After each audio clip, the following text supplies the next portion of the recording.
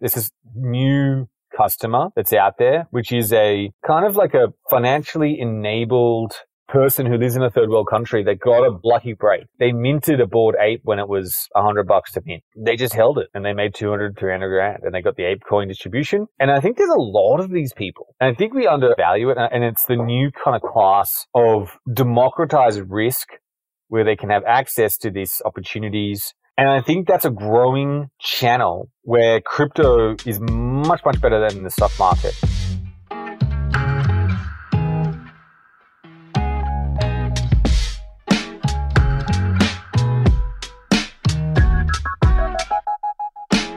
Welcome to the 5-Year Frontier podcast, a preview of the future through the eyes of the innovators shaping our world. Through short, insight-packed interviews, I seek to bring you a glimpse of what a key industry could look like 5 years out. I'm your host, Daniel Darling, a venture capitalist at Focal, where I spend my days with founders at the very start of their journey to transform an industry. The best have a distinct vision of what's to come, a guiding North Star they're building towards, and that's what I'm here to share with you. Today's episode is about the future of money and finance. In it, we cover topics including AI's role in hyper-personalized finance, the new products that are coming out as a result of increased access to user data through open banking, what diehard developers are building during the crypto winter, and the intersection of gaming and economics. Our guide will be Fred Schebesta, founder and chairman of Finder, a comparison website helping consumers find the right financial products for them, from credit cards to home loans to health insurance.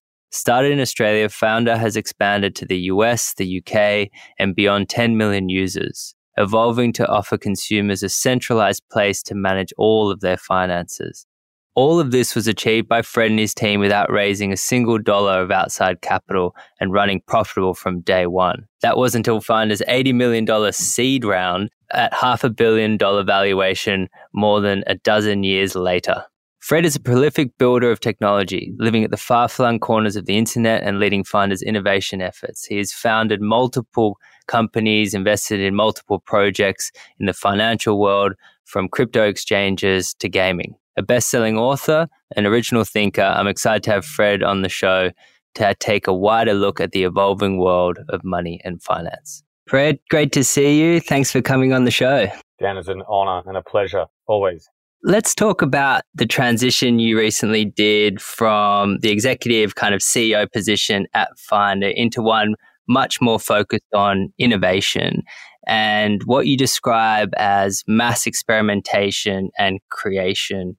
Why is that approach so important to you and to Finder's overall success? It's a great one. I think in the beginning, some of the history behind Finder was it was actually part of a collection of about 20 plus experiments that was done on the internet. You know, a whole series of domain names, a Sudoku site, there was a Mother's Day present site, a sports betting site. And that sort of fervor and creation and that experimentation has always been like my way of doing things. You know, I like touching new things. I like experimenting, unpacking things and putting things out there and seeing what happens. And I think, you know, we've been doing a lot of experiments around AI with that, like actually using the tools, actually building products, and none of that's actually been released. So it's sort of, you know, watch this space for those kind of things. But, you know, I couldn't tell you which one's going to succeed either. I have no idea. They are very venture, experimental, extremely high alpha, my best ideas and efforts and best team that I can put together to invent with velocity, with an edge, and see what happens. For me, it's intoxicating, but the market commands that. They want something new. Containing ourselves to Finder for a moment, and before we zoom out to the wider financial industry, like right now, people are going to finder.com to discover and compare different financial products, whether it be a credit card, an insurance product. Essentially, you're optimizing their decision process. Now, how will that evolve in the coming years? And will this matching process be abstracted away by AI? Recently, there was the acquisition for Snoop. Snoop was by a financial services company in the UK. They were very prodigious in their insights and ideas around people's transactions and making suggestions and nudges. I think it's, again, not the biggest business for a certain segment, you know, of people who deeply care and are concerned. I think the biggest growth area where I think there's a lot of movement still is credit scores. Huge business in the UK, huge in the US, and then growing in Australia. Also in Southeast Asia, new credit bureaus being rolled out. When I was in Thailand a couple of weeks ago, they're working to roll out their first credit bureau. They don't even have one. And so what that'll bring is a large amount of innovation of new products, financial services, and then the surrounding services that accompany that. I do think that dramatically will be, again, a growth area in the next 5-10 years. So automatically switching between different service providers as a service, I'm suddenly offered a cheaper rate. And you pay for it. What does that look like? Maybe unpack that a little bit more. You sign up, subscribe, and if they find you, they're obviously monitoring your service, and if they find you a better deal, they'll automatically switch you. It's sort of auto-switching. That's sort of kind of what it's called. And there are a few of those services set up, and they've sort of been bought by different organizations, but I don't know whether again, it's a very niche segment. What about banks and our existing relationship with banks? How is that going to evolve over the next 5 years? I think banks kind of took a step back. They were really reaching a little bit past their skis, and everyone got a bit annoyed. Now they've kind of gone, hey, let's go back to basics and actually go and try and fix some of the real core problems, like just making it a bit easier to go and deal with them, getting it right more often than wrong. Do banking better. Why do you need me to sign up a form with my name and date of birth when I've been banking with you forever? And that's just because of a legacy to systems that got built and they don't talk to each other, and there's huge amounts of technical debt. They were the first fintechs, right? Banks were the first fintechs. They took us from pieces of paper to databases, and then they put us on the internet. And then they've got this debt. They've got this debt they need to pay down. So I think banks are going to take this organic step back to fixing fundamental things that should work in a certain way. And then I think what they'll do is to stop. They'll sort of fast follow and see what works and then go and follow it up with a really beautiful product. And it might be 5 to 6 years late after everyone else, but they'll crush it with it. And I think JP Morgan's doing this quite well in the US. I don't think that banks, I think they kind of found where they were good and where they were not. I think there's a lot of where they're not is in their core, and they're going to go back and fix that. The open banking initiative is a really fascinating dynamic to layer on top of that, which essentially is around banks sharing user data through secure APIs and enabling third-party apps and developers to build on top of it from that. As that steadily rolls out country by country, what new products do you see being built on that? And do you also see the banks then rolling that into their own platforms and acquiring them, and that being a big part of how they innovate? Open banking has been live in the UK for quite some time. It's live in Australia. It's standard in India. India is wild in terms of payment systems and stuff like that there. Singapore, I think, is close. Canada, New Zealand. America has it written in Dodd-Frank, but it won't do it for a very long time. What's happened, I think, is, the banks are like, oh, this is really aggressive, but then now they've gone, hey, it's really what you do with it. And they've started using it as well with their credit application process, with the serviceability calculations, with the collection of documents, as opposed to just collecting the data directly and getting better data. I think you're also seeing credit bureaus leveraging the data in terms of adding new and interesting fields and data points that they weren't before that goes towards your score and serviceability. You're going to see better decisioning, more intricate models, more automation. And then what that will sort of open up is a whole variety of new people able to access credit, where they were probably pushed down to the lower quality and higher rates market. And I think overall, that then gives people a much more of a sense of control. And I think it'll change this one-size-fits-all sort of market that people kind of feel and perceive into a much more customized finance market. Personalized finance, I think, is the mecca where everyone eventually wants to go. It's a very hard thing to go and do, but I think CDR is a massive first step to going and bringing that to life. And what does that look like if we do get there, if we are in that personalized finance future? I think it's predictive models. It's products they're all got different thresholds and feature sets that are unlocked and are customized to different people. And it's built from the ground up, sort of modular products from the beginning. I think that's a really tough concept to execute because of the way the systems are built today. But I think there will be banks and providers that go and carve this modularized products, where today the model is product managers sit behind a desk, read all these reports, and basically put a product out there and then market it really hard. and guess what will work to a large degree. Pretty educated guesses, but at the end of the day, it's a guess. Whereas, can you make a construct where someone can personalize their product for themselves?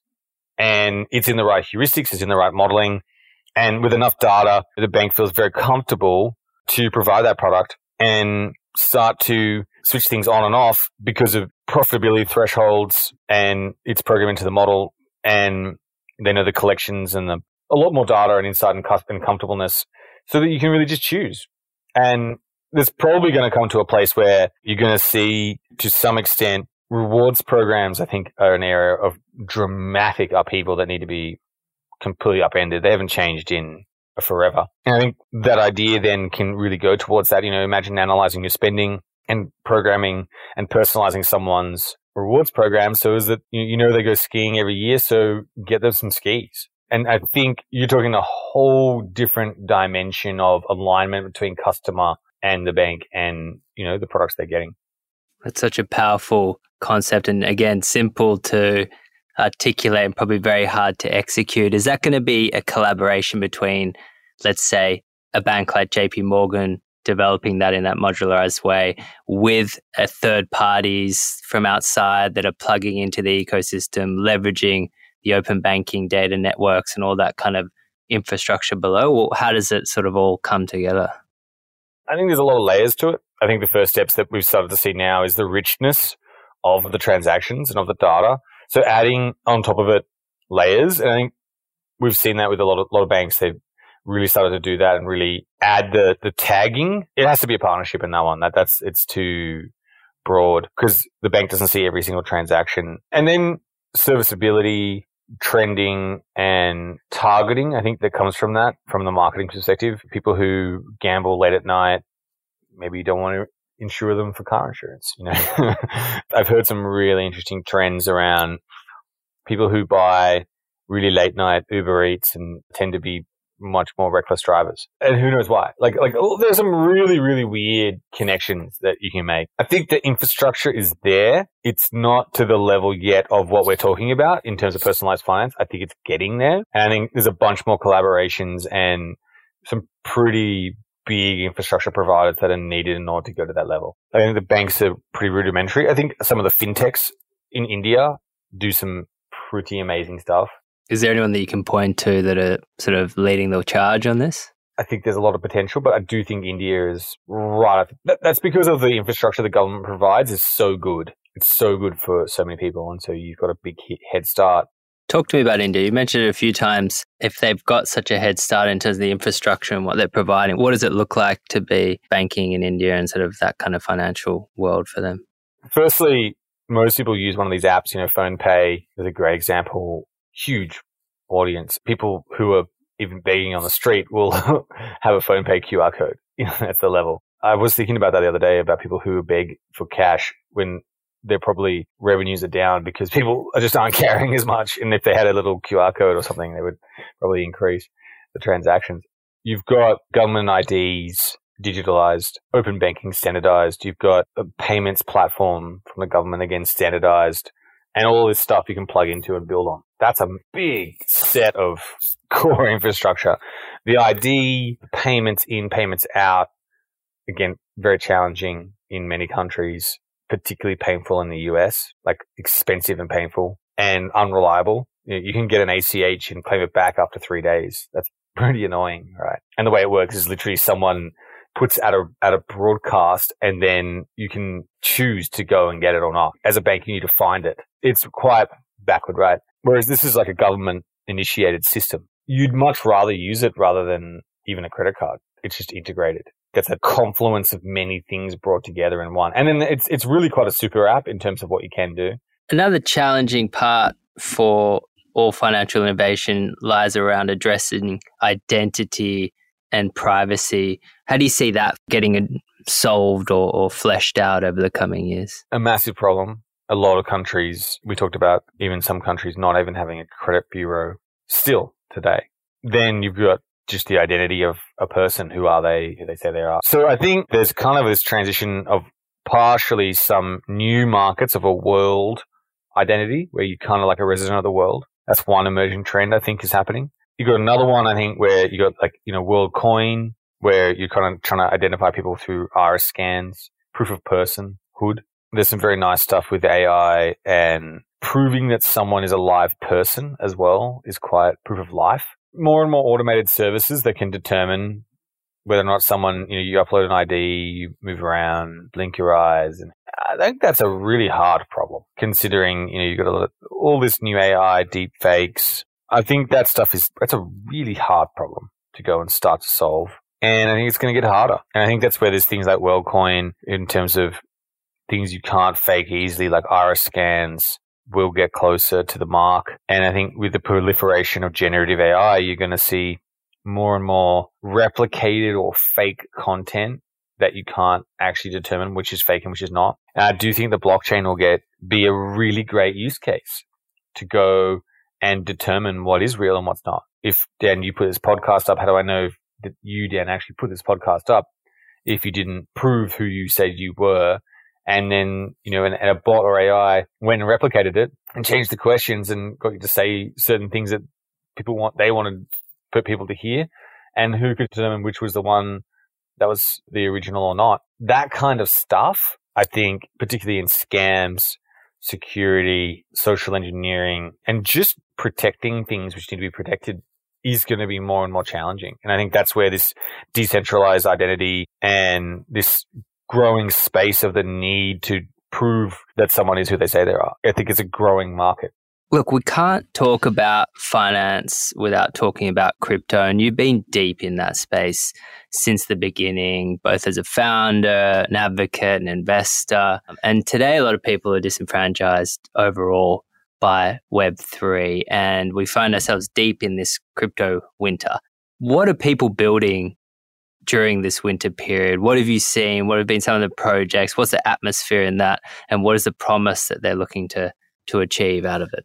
Yeah, I just came back from ETH Paris. There were many, many hackathons there. There were 5,000 people at the conference. I couldn't actually get a ticket. And there were probably another 5,000 people around the conference. It was booming. You could just go to a bar or go to a brasserie or go to a restaurant and people were talking crypto. Paris is just filled up with crypto. The hackathons, were real engineers building. The big hackathon had 1,000 engineers building, and they were in the old stock exchange in Paris, which is empty now because it's all digitized. And I think that's quite an interesting metaphor in and of itself. And that gives you the fervor, that gives you the feeling, right? They had to turn away thousands of people. They just couldn't fit them in. It's thriving. That's the feeling on the ground. And are they building certain types of infrastructure or trying to solve certain kinds of plumbing questions? Is that where they're trying to focus their time? So I think there's continued work massively on scaling and speed. Very hard problems, mathematical problems, proofs, storage, security. So those kinds of engineers are needed and are massively engaged. I think cross-chain protocols, big, and the messaging between them, lots of talk about that. Wormhole, Layer 0, just lots and lots. Chainlink just rolled out something on this as well around cross-chain messaging. Solving that problem as well, big, lots of movement, simplifies it for the customer, beautiful, big problem. Liquid staking, derivatives. So you're staking coins and you want to be able to trade them and move them around. Again, another massive just growth area, lots of movement. Privacy as well, seeing a lot of projects in privacy. Private transactions, you've got MEV, which is really about sniping people's orders when they're trading on chain. That's the shorthand version, and protecting that and creating answers to it. If people are heads down building, solving hardcore mathematical problems next couple of years, really focusing on those efforts, then you have all of this innovation on the wider traditional fintech industry. We talked about open banking, etc., some of this infrastructure. What is the kind of collision course of those two efforts coming together, if there is one, look like if we're sitting here in a couple of years when some of these projects in Web3 materialize, some of the infrastructure in fintech materializes? Are we going to see this beautiful marriage or some sort of new Cambrian explosion of innovation around there? I think it might come down to a catalyst. So to answer that, I'd say if we see a major financial event, like a currency goes into complete hyperinflation, the government wobbles, or something major happens, I think you're going to see a big shift. like a tectonic plate shift into crypto, its adoption, fintech compatibility with it. And I bundle the banks into that and insurance companies as well. I think you're going to see that. But without something like that to really shake up things, I think it's going to take some time.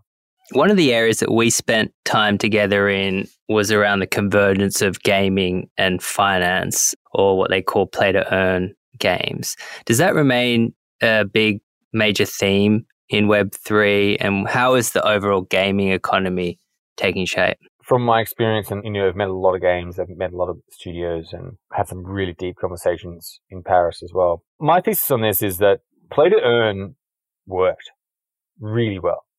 Yeah, you could probably talk about the NFTs themselves and the economy around them, but you look at the games themselves, they made a lot of money.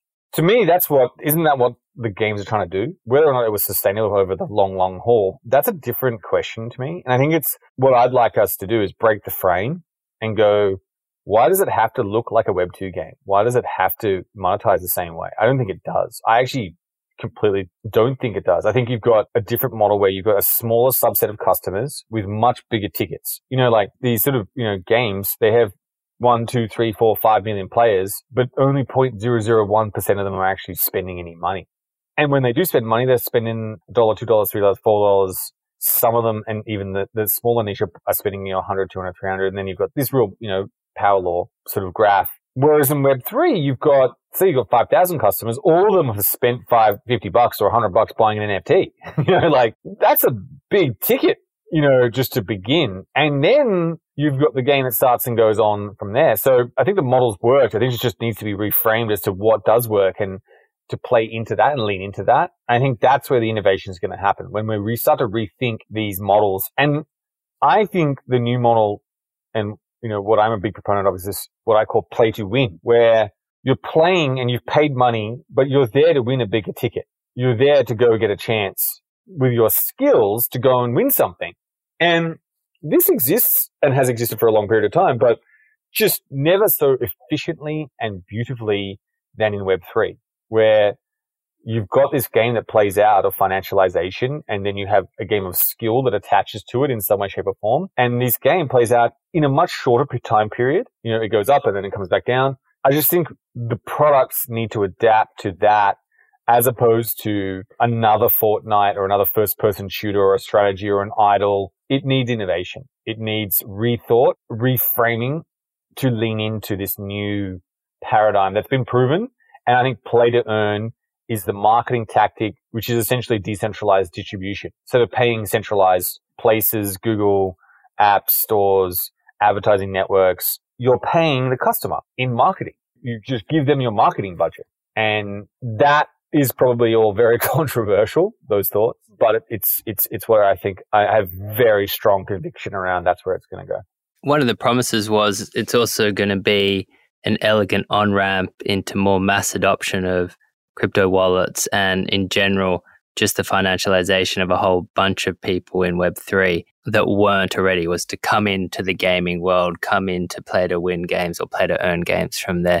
Are you starting to see that as a big on-ramp still, and sort of starting to see maybe the offshoots of a person in a Web3 game starting to adopt other parts of the Web3 universe? 100%. Someone who made some money in Axie, played Axie or played a bunch of other games, made some money, they're immediately interested in Web3 because they bought food with it. And what you naturally see is they will go and look at where did this all come from, and they'll probably start with the blue chips, Bitcoin, Ethereum, and sort of go from there. And then the curious ones normally go to how does this actually work? What is going on here? And the rabbit hole just sort of begins. I think there's a lot of this new customer that's out there, which is a kind of like a financially enabled person who lives in a third world country that got a lucky break. They minted a Bored Ape when it was $100 to mint. They just held it and they made 200, 300 grand, and they got the Ape coin distribution. And I think there's a lot of these people, a lot. And I think we undervalue it. And it's the new kind of class of democratized risk where they can have access to these opportunities. And I think that's a growing channel where crypto is much, much better than the stock market to go and do these things, because you have access directly to opportunities that in stocks, a lot of these people, someone living in the Philippines isn't going to get access to the next big IPO. They're just not. They're not going to get access to the Google, Facebook IPO when it happened, or it's just not going to happen. Maybe, but like they've got a big queue in front of them. Whereas in crypto, I believe with their extra time and effort and contribution, they can get that access. And I think you're going to see, particularly in this next bull market, an even bigger echelon and group of cohort of people who made money last time will come back in again, and it's going to be even bigger. We're coming up on time here, Fred, and I want to share a little bit of your knowledge with the emerging founders out there. If you were a founder starting or embarking on building your first fintech startup or a fintech startup in this space, what advice would you give down to them at the moment? What might be challenging for first-time founders is just how hard it is to gain attention and to really assign a good chunk of time and budget to it, particularly with growth and, community distribution. I think that's undervalued, and it's easy to undervalue it.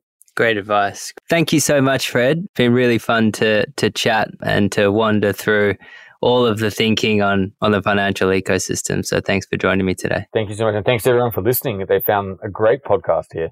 It was great to understand what the next generation financial system could look like from such an authentic entrepreneur and original thinker like Fred. His appetite for innovation takes him down all kinds of paths, which result in profound insights as well as the weird and the wonderful. Now, Fred is prolific on social channels, so you can hear more from him on Twitter at Schebesta, Schebesta, or join his 100,000 plus fans on TikTok if you like, at fred.schebesta. Be sure to check out his book as well. He's written the book called Go Live, which is 10 principles to launch a global empire, and he's clearly done that. If you're launching a software startup in the financial areas discussed today, I'd love to hear about it. You can email me on danieldarling@focal.vc. I hope you enjoyed today's episode, and please subscribe to the podcast to listen to more coming down the pipe. Until next time, thanks for listening and have a great rest of your day.